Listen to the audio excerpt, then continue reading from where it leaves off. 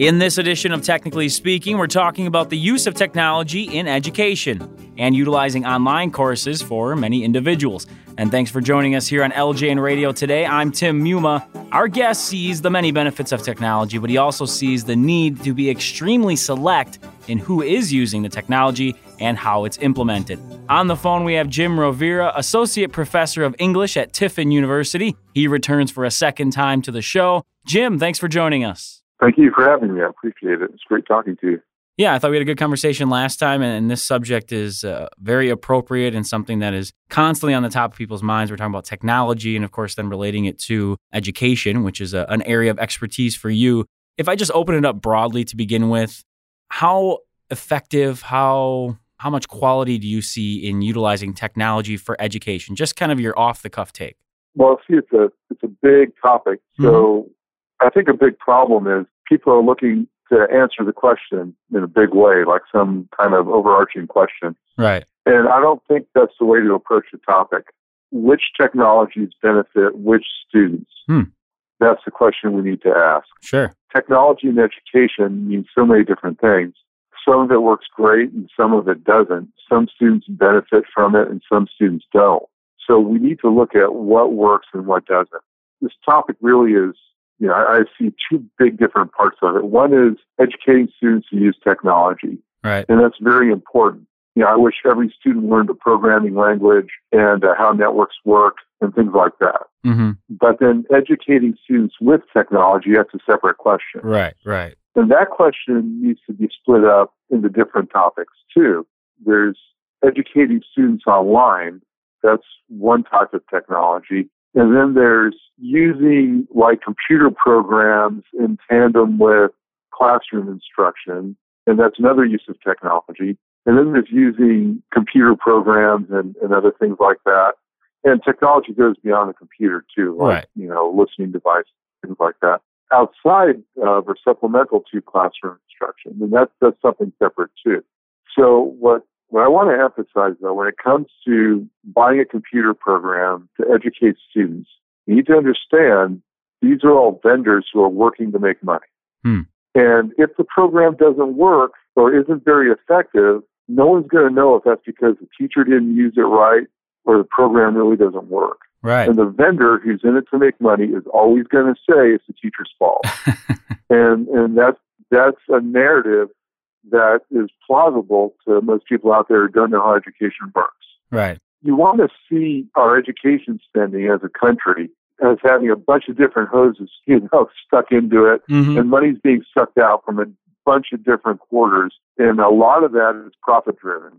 So what we need to do is ask whether or not you can blame the teachers or not, is this technology working for us?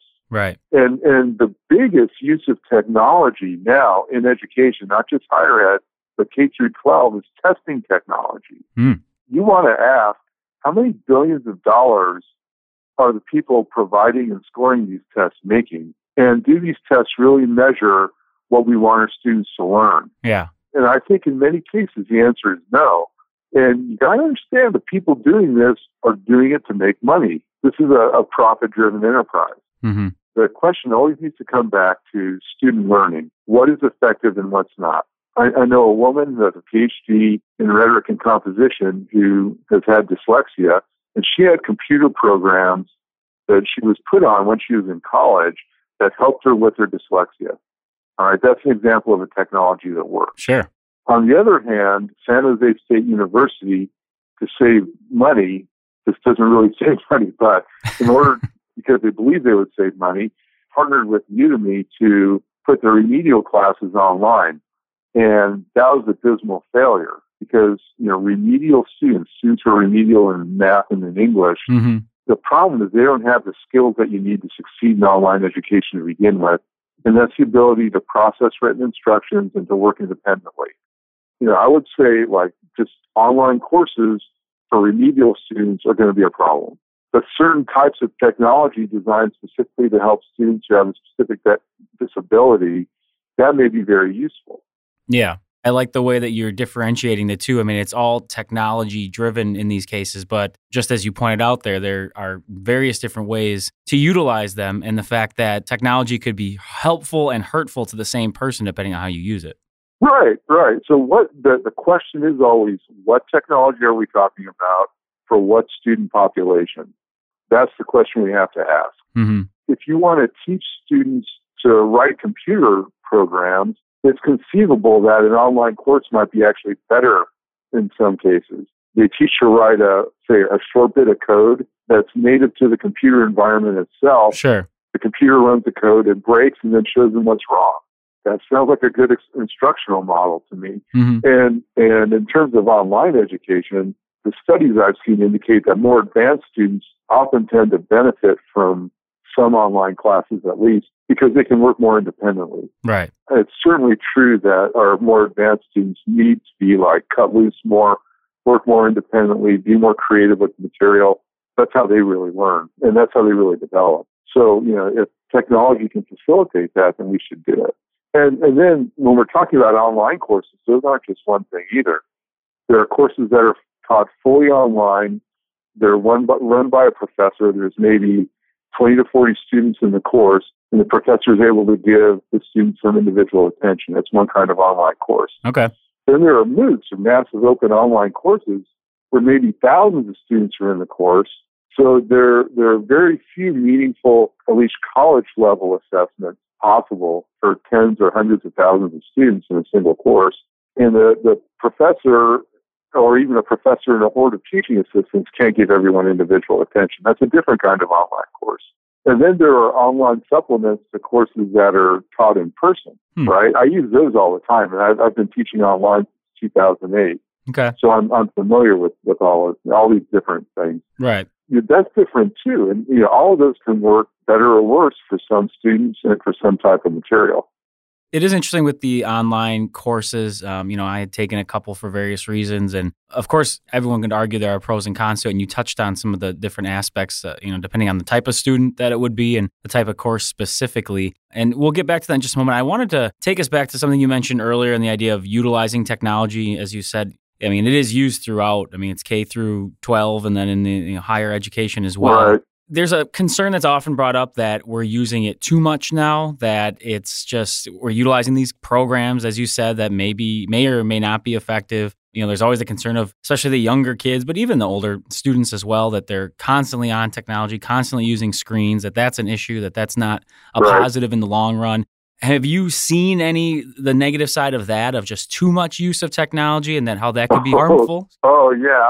Do you have an hour? I feel like we could go for a while. Yeah, right. I'll try to keep it relatively short, sweet.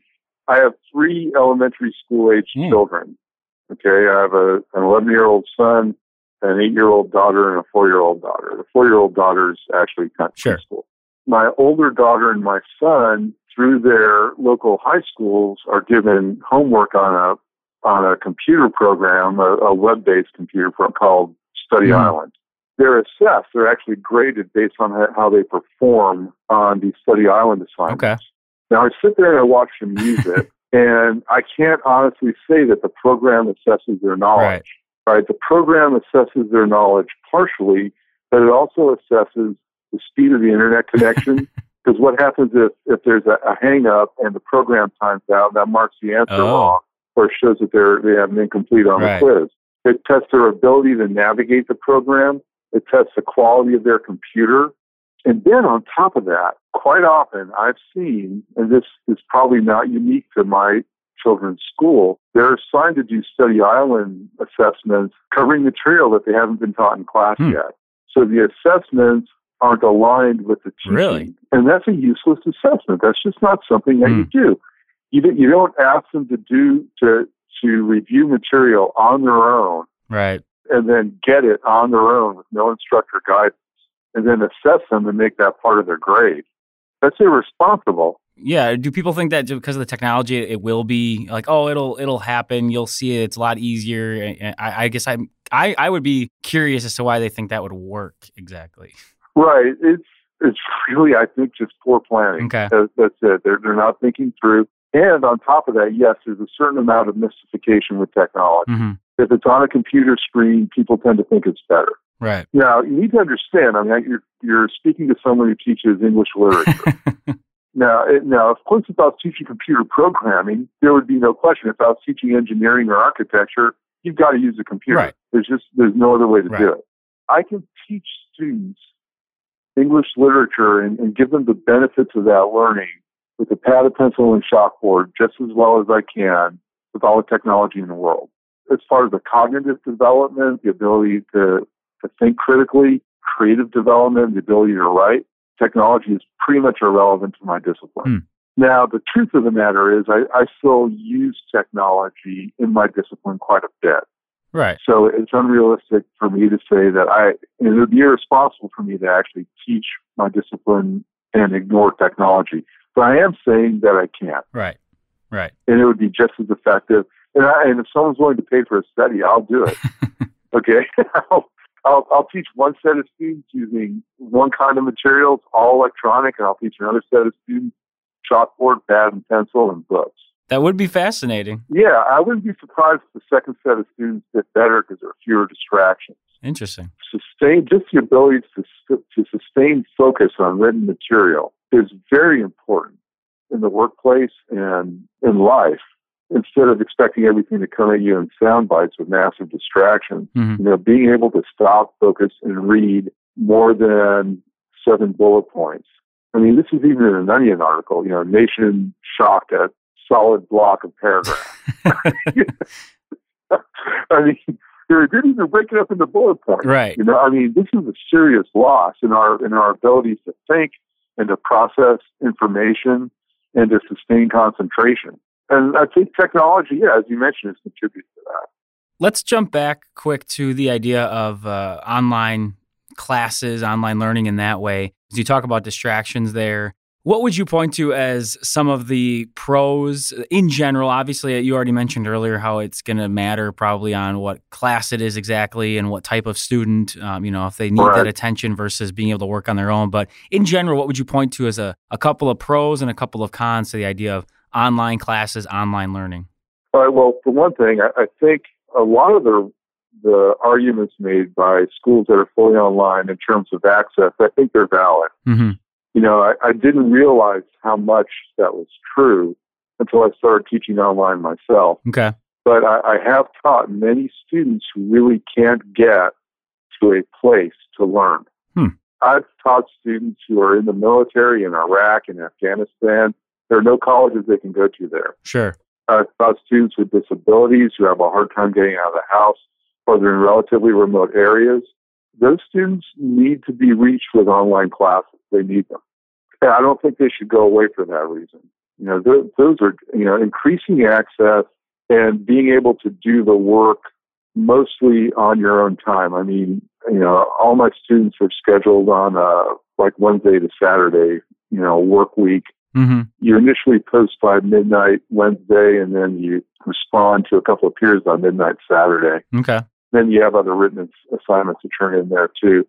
But, when you actually do the work, it's different from when it's due. Mm-hmm. If you're a working adult, if it's hard to access a local college, I think online is good for you. Right. Just find good ones. Find online programs associated with state universities. Mm-hmm. Or with small private colleges that have, strong reputation. The cons are there is more distance between the learner and the instructor and among the learners. And that's, geographically true. And it's also true because, you can't do everything on video. Right. So for the most part, it's text-based. If you try to do everything on video, you're going to have students who don't have the bandwidth to manage it, or they don't have the computers that can manage it. And if you are trying to make this education accessible to everyone, then you have to accommodate students with different degrees of tech, access to technology. Mm-hmm. Text-based, everyone can access because that's low bandwidth. If you try to do everything on video, some students would be excluded just for that reason. It tends to be at least a mix of text and visual media. And even with that, though, there's distance between the instructor and the students, and the instructor and the students and the students. I believe that some students form meaningful relationships online through their online classes and other online forums, but it's not the same as an in-person relationship. Yeah, I didn't even think about that side of it. You mentioned the relation between the professor and the student, but the student interaction, I think that is a fair point as far as that lack of interaction and building that rapport. Yeah, the workplace is increasingly online, but if you think about the majority of your business interactions throughout the day, and of course you and I are speaking over a phone. Mm-hmm. I've seen a picture of you. You're a good-looking guy, but wow, I don't really, yeah, hey. But, I don't really know you, and I can't process your body language or your facial expressions while I'm speaking to you. Mm-hmm. So that's a big loss in communication. And most people conduct most of their business throughout the day, or at least a significant part of it, through face-to-face interaction. So you lose the ability to bring that kind of processing into the educational environment with online classes. Because as I said, you can't do everything by video. You can do some, but some students will be excluded too. Sure. Jim, we are unfortunately up against the clock, and I know these subjects you could talk about for hours, and I really would love to do that, but of course, attention spans of people, as I'm sure you're aware, don't go that long anymore. So we'll probably try to hook up again and get into more detail and give our listeners a little extra insight, but I wanted to give you the floor here at the end, last 30 seconds to a minute or so. What would you want to leave them with in regards to this huge topic, but maybe something you would want them to focus on that we talked about or maybe we didn't even touch on? Okay, I would say first, technology matters and technology is inescapable. And for that reason, students need to learn how to use technology. They need to be educated to use it. They have to understand how it works.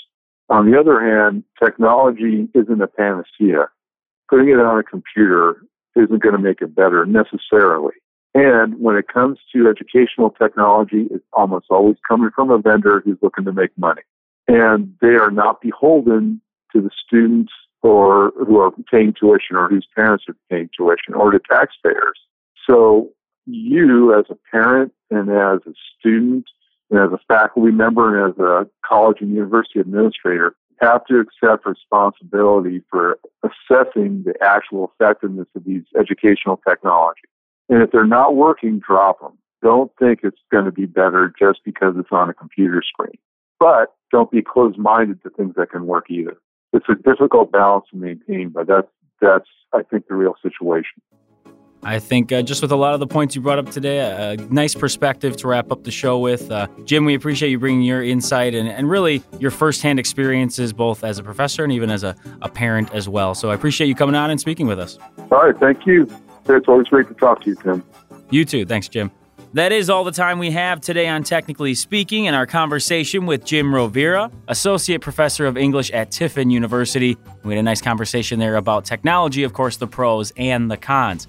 If you'd like to get in touch with us about this show or any of our shows on LJN Radio, just send us an email, ljnradio@localjobnetwork.com, or you can tweet us at the LJN, and also check out all of our podcasts on iTunes. Just search LJN Radio in the iTunes store to find all of those.